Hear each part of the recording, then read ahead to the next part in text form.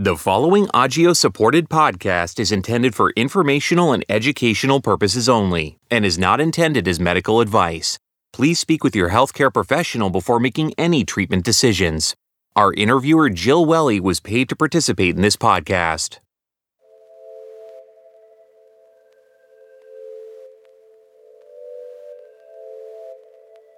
Welcome to Just Listen, Voices of PK Deficiency.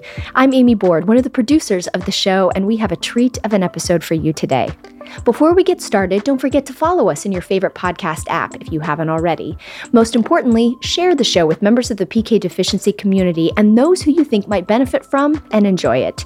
If you'd like to learn more about PK Deficiency and see resources to support people impacted by PK Deficiency, visit knowpkdeficiency.com. That's KNOW pkdeficiency.com. You met Jill Welly on episode 1 of the podcast. Jill is living with PK deficiency, and today she speaks with Dr. Sarah Gheuens, Chief Medical Officer of Agios. She's interested in how clinical and drug development works, and I bet you are too. Let's listen in. Hello, Just Listen, Voices of PK Deficiency listeners. This is Jill Welly, your guest interviewer. It's our honor to be leading today's conversation with Chief Medical Officer of Agios, Dr. Sarah Gheuens. My goal today is to get a better understanding of how clinical and drug development works in private kidney deficiency. Dr. Gheuens, I appreciate you joining me to help me with that. Thank you, Jill. I'm happy and excited to discuss this with you today. So to get started, Dr. Gheuens, I understand that you've been leading Agios' clinical programs in genetically defined diseases for the past 2 years, and were promoted to Chief Medical Officer in September. So I'm curious to know about your background in medicine, about how you got started in PK deficiency, and about transitioning into such an important role at Agios. So do you mind taking a couple minutes to walk me through all of that? Sure, Jill. Thank you. I would be happy to. So I guess I'll start with my background in medicine and my accent. Let's go there first, maybe, because as you'll hear immediately, I do have an accent. So I was born and raised, for the most part, in Belgium. So I speak Dutch at home, or Flemish. And that's where I actually went to medical school in Belgium, to the Free University of Brussels.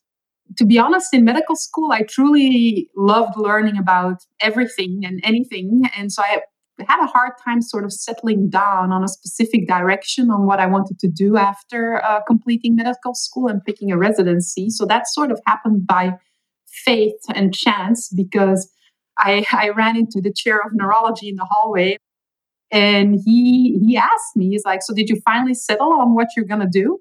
And I really being intimidated by this professor of neurology, I said, "Neurology?"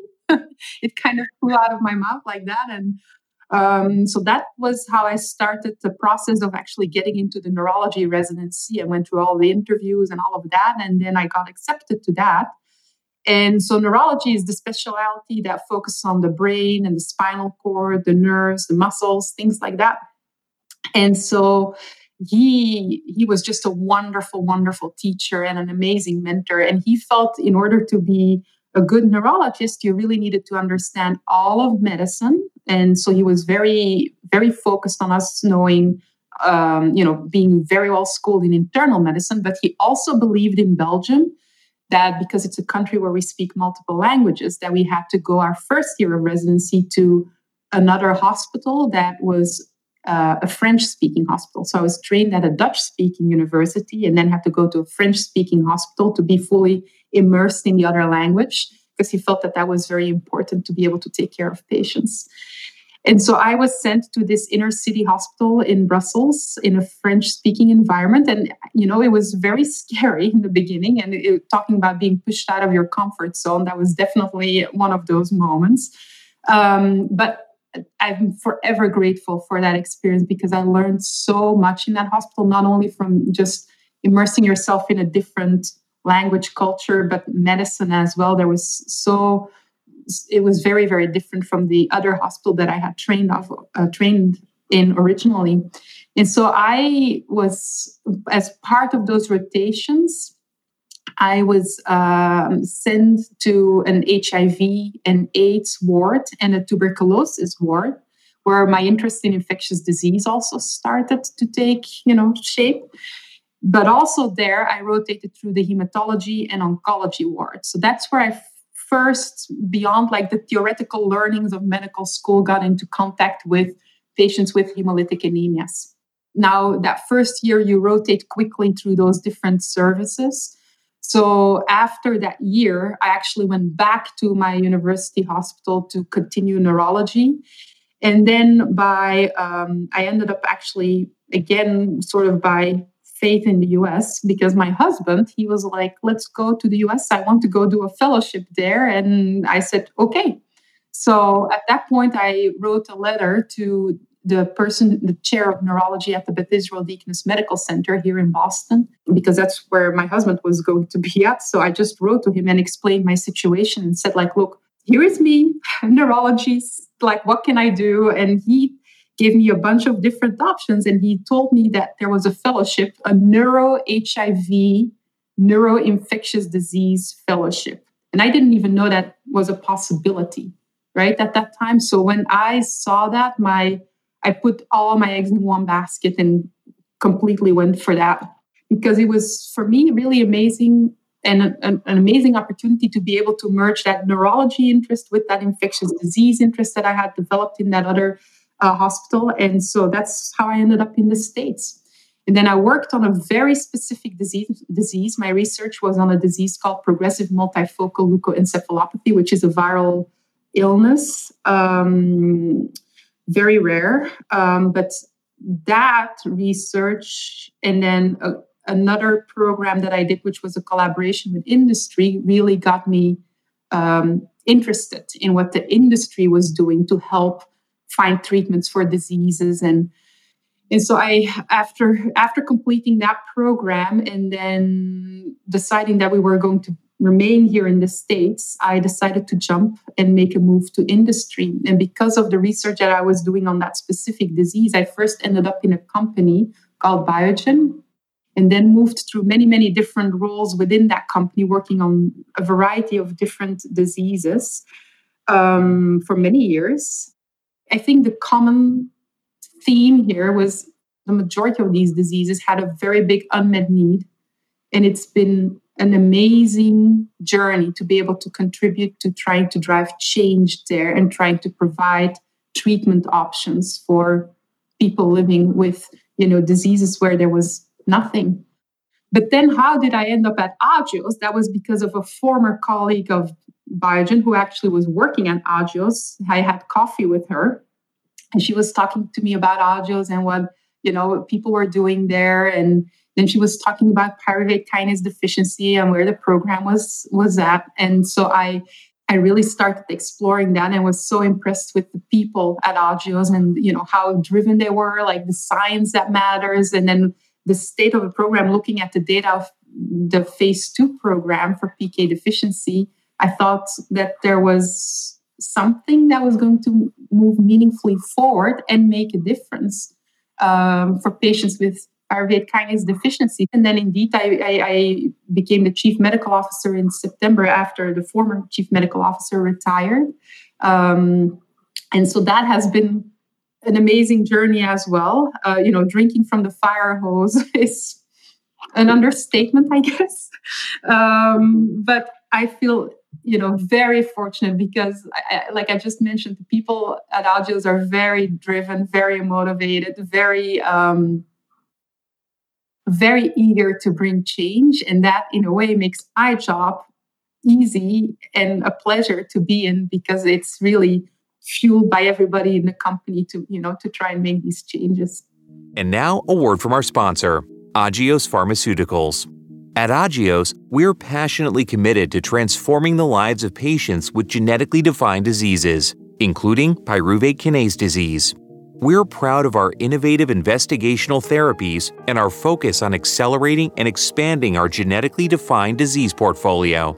This provides Agios with the resources required to optimize the development of our promising investigational therapies.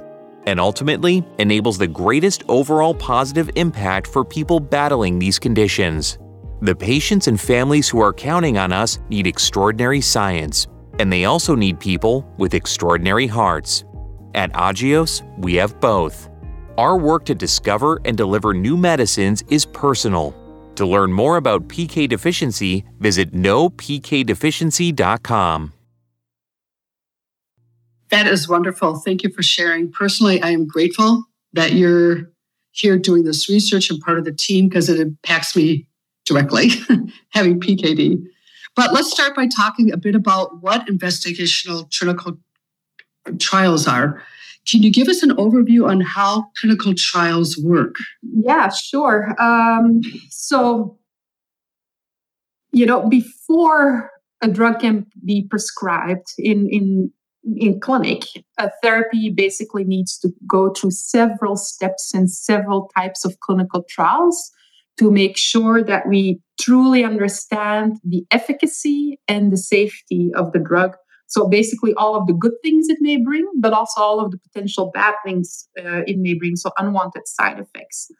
And that is typically done in clinical trials by testing the drug that you hope can bring a difference versus a placebo, which is kind of like a dummy pill or a sugar pill. I mean, it's not sugar, but, like a pill that is fake.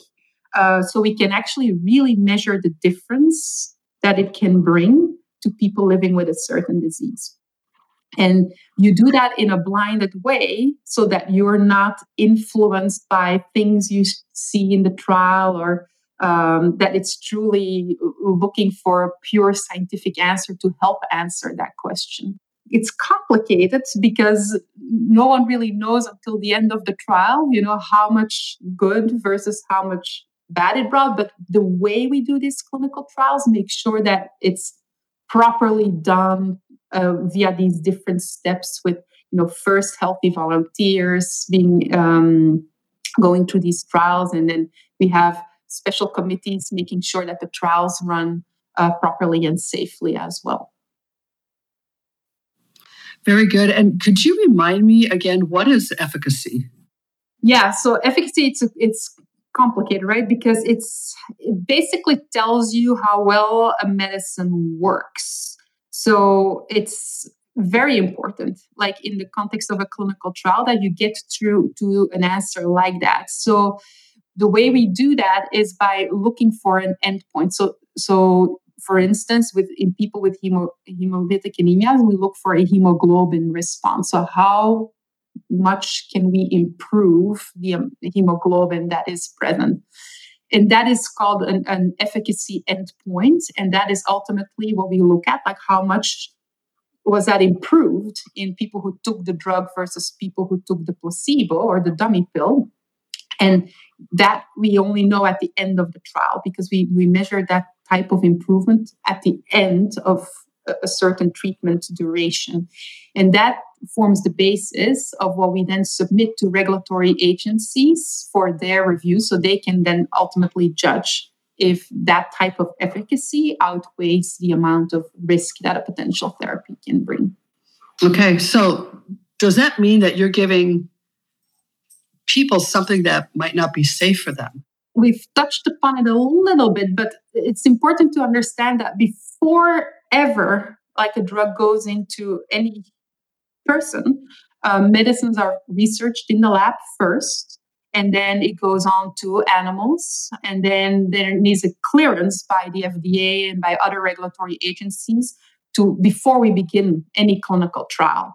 And then typically, and that is done so that we understand already what happens before the clinic space. So that then when it moves into clinic, we first start with healthy volunteers, typically, people who don't have the disease, to understand how much we need to give from the drug, how much people can tolerate of a certain dose and things like that. And then we move on to these other trials in which we start measuring efficacy endpoints in patients who actually have the disease. And so we start with smaller defined populations to look at that first, to then go into the bigger programs and expose more people. So it's as we go along, we learn more about the drug so we can better inform people. But it's important, right? You always need to understand so you can make like a call for yourself, like how much good and what potential bad can happen. It gives a full picture. Yes. Great. Got it. Thank you. And so is this what you did with Agios' PK deficiency program, like finding out how well the medicine might work and making sure that it's safe? Yeah, exactly. That's exactly right. So it really starts all in the lab first. So we through the lab, actually, we should spend a little bit of time there because I think through the lab, we really pioneered the development of what we do, like pyruvate kinase activation, right? For this medicine, but for an entire class of medicines. And then we did indeed effectively run for this pyruvate kinase activator, a healthy volunteer study in which we did that dose finding, looked at the first how well people were tolerating it. Then we went on to a phase 2, which we call Drive PK, to further understand how the medicine works. And then we just completed our phase 3 studies in people with PK deficiency, the Activate and Activate T studies. And so the phase 2 program is completed, the phase 3 program is completed, but we are still running these long-term extension studies on those trials. So those are still ongoing. And so that means we continue to generate long-term efficacy and safety data in people who have been, taking this drug now for a long period of time. And so one other thing that I think is important to highlight here is that I mentioned the phase 3 program. So for PK deficiency, there's a difference in how many transfusions are needed by specific people. So the way the pivotal trials were run was that one was actually focused more on patients who did not need regular transfusions, and then the other trial was focused on patients who did need regular transfusions. So we could evaluate the impact of mitapivat across the population of living with PK deficiency. And so it's those data of Activate and Activate T that formed the basis for the filing that we've submitted for regulatory review in the United States and in Europe. So this clinical program is for adults with PK deficiency, but oftentimes, like myself, a lot of people are diagnosed with this disease when they're kids. What about them? Yeah, no, absolutely true. So typically, though, we first study something in adults and then we move on to children because children are, they're even more fragile, right, than adults. And on top of that, we can't really consider children mini adults, right? They're very different. They're growing. There's a lot of different considerations. So that is why it's really important that we also study how a drug works, like the way I described it for adults just now with all those different steps, that we also study this in children. And so that is actually what Agios is preparing, is doing now. We're starting to have a pediatric clinical program in PK deficiency, and that is then intended to give us the same type of data that we've now generated in adults, but then for children. And so that will give us an opportunity, if those trials are positive, to go through the same steps and the same process as what we were doing now for the adults. Well, that sounds like a very big undertaking. So when you're planning a clinical trial like this, where do you start? It truly is a big undertaking, and it's why it's so important. We can't really do this alone, right? So we have a lot of expertise in developing, the clinical trials and then moving them along. But you really want to make sure that everybody has a seat at the table when we do this, and so that is why it's so important that we work with the patient advocates, with our physicians, with the regulators, to gather all feedback and try to incorporate that as much as possible in these programs so we can deliver an answer, but also do it in a way that it is meaningful to everybody here. And so that is exactly what we do. So it's a lot of talking, a lot of learning, a lot of listening, obviously, incorporating that when we can or cannot do or accommodate for certain things, making sure that we bring that back to whoever we have been speaking to so they understand what was possible, what was not possible, and the reasons why. I'm very, very grateful for instance, when we're talking about the pediatric trials, we were fortunate enough to be able to connect to some mothers of kids living with PK deficiency and learning to what is important for them, more like some of the hurdles they are facing when they're thinking about clinical trial participation and things that we aren't thinking of because we're not in that position.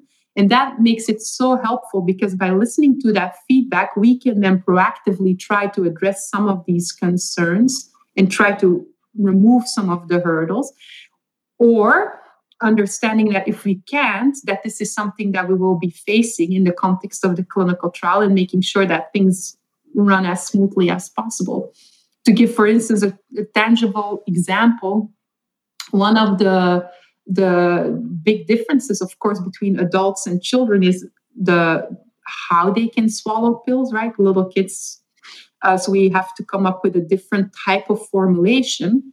And we erroneously thought like when you're 12, you can kind of take a pill like an adult. But that is not true, right? For many children, it is not true.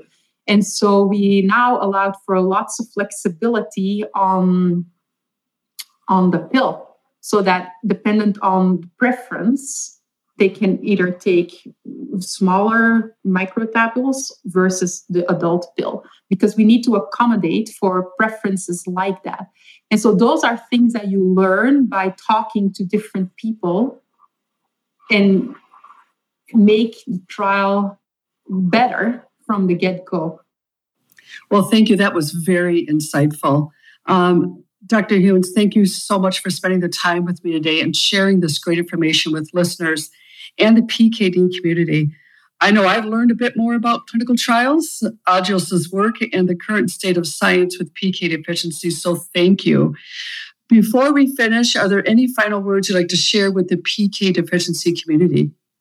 Yeah, I think, honestly, I speak for all of us, I think, at Agios. We are very excited about, partnering with the PKD community and continuing to collaborate and continuing to work on trying to bring a difference here together with all of you.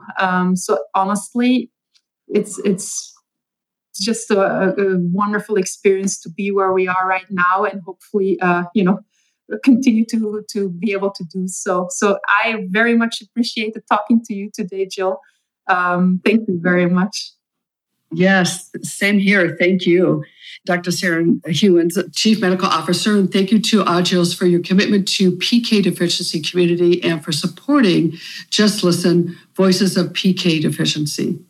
To learn more about Agios and their work in PK deficiency, visit knowpkdeficiency.com. My name again is Jill Welly, and it's been an honor to be with you all today. Thanks for listening to Just Listen, Voices of PK Deficiency. Don't forget to hit the follow button in your favorite podcast app so you don't miss an episode. Share the show with members of the PK community. If you'd like to learn more about PK deficiency and see resources to support people impacted by PK deficiency, visit knowpkdeficiency.com. That's KNOW, pkdeficiency.com. Thanks for listening, and we look forward to talking with you again soon.